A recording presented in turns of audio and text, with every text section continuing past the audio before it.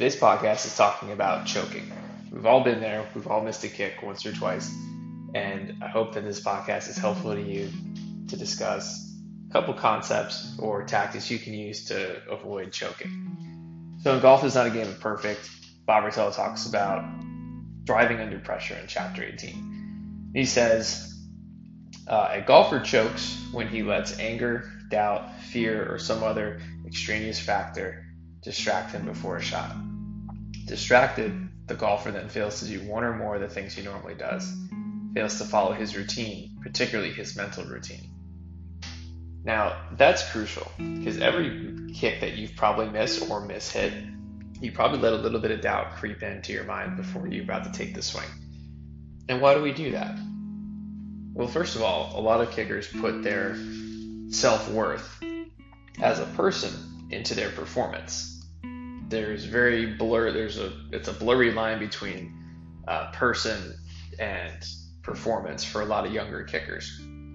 And for these kickers, their whole day, their whole week might be predicated off of how well they kick in practice. For example, when I was in high school, if I had a bad day kicking, then I tended to have a bad couple of days in school, or I was frustrated when I get home, or wasn't a nice person for a couple hours after practice. And of course, that's natural. You want to do a good job, but I really put a lot of my self-worth into my performance, and I think a lot of younger guys do as well. So the first thing I need you to do is to see a clear, crisp line between you as a person and you as a performer. And the person is infinitely more important than the performer. Okay, yeah, if you miss a kick, it stinks. But the reality is people are just going to shrug their shoulders and move on after a couple days. Even if it was a kick in a game, the world doesn't stop turning because you missed a kick. And the best kickers that I've ever been around, they never let a bad kick ruin their day, and certainly not their kicking session. So, step one, see a clear line between you as a person and your performance. Second thing is that when you're back there, you start to worry about what might happen. Now, worry is a cancer to your performance. Your brain cannot tell the difference between something you say and like an image. So, for example, if you say "don't miss," your brain does not understand the word "don't," so it will start to practice not only seeing a miss but feeling a miss off your foot and rehearsing all the times you've missed. So at the moment you're supposed to perform, the moment that you're supposed to be this, person who thrives under pressure, you are mentally and biochemically rehearsing a miss. So the next thing is that this worry stems from a breakdown in your pre-kick or pre-shot routine, as Rotella would call it in golf. Your routine is the thing that props you up when the pressure is trying to break you down. When I see younger kickers walk out onto a field and they're lackadaisical about their steps, they can't tell me if they're picking a target, they can't tell me what they normally say to themselves or what they're looking at.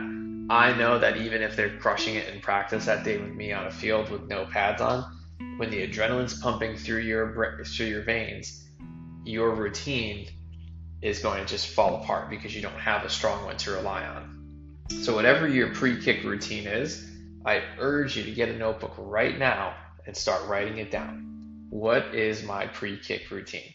It does not have to be perfect. You just have to have one. You have to have something to build off of in those moments of high pressure. Rotella likes a simple look at the target, look at the ball, and then let it go. I'm a big fan of that as well. I think keeping it simple is crucial. Most kickers tend to be overly analytical, even the guys who first start out as soccer style guys who have no idea how kicking works, but they just do it.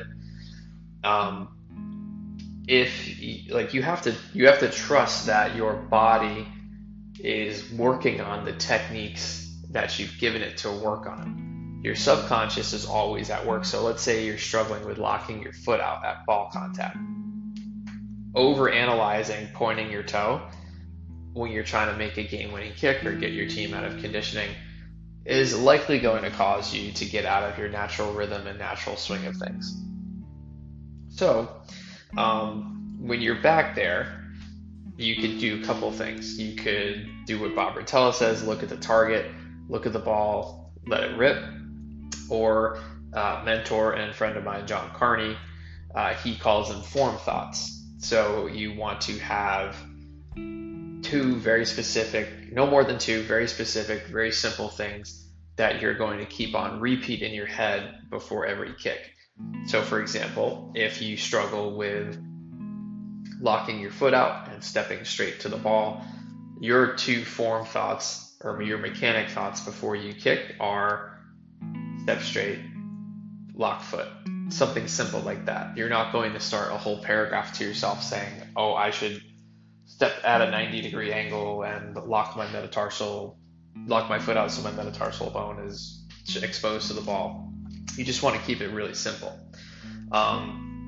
So choking is just a symptom of not following your pre-shot routine. I'll say that one more time. Choking is just a symptom of not having and following and trusting your pre-shot routine.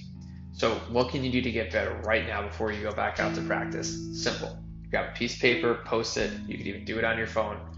Just type out, what is my pre-shot routine?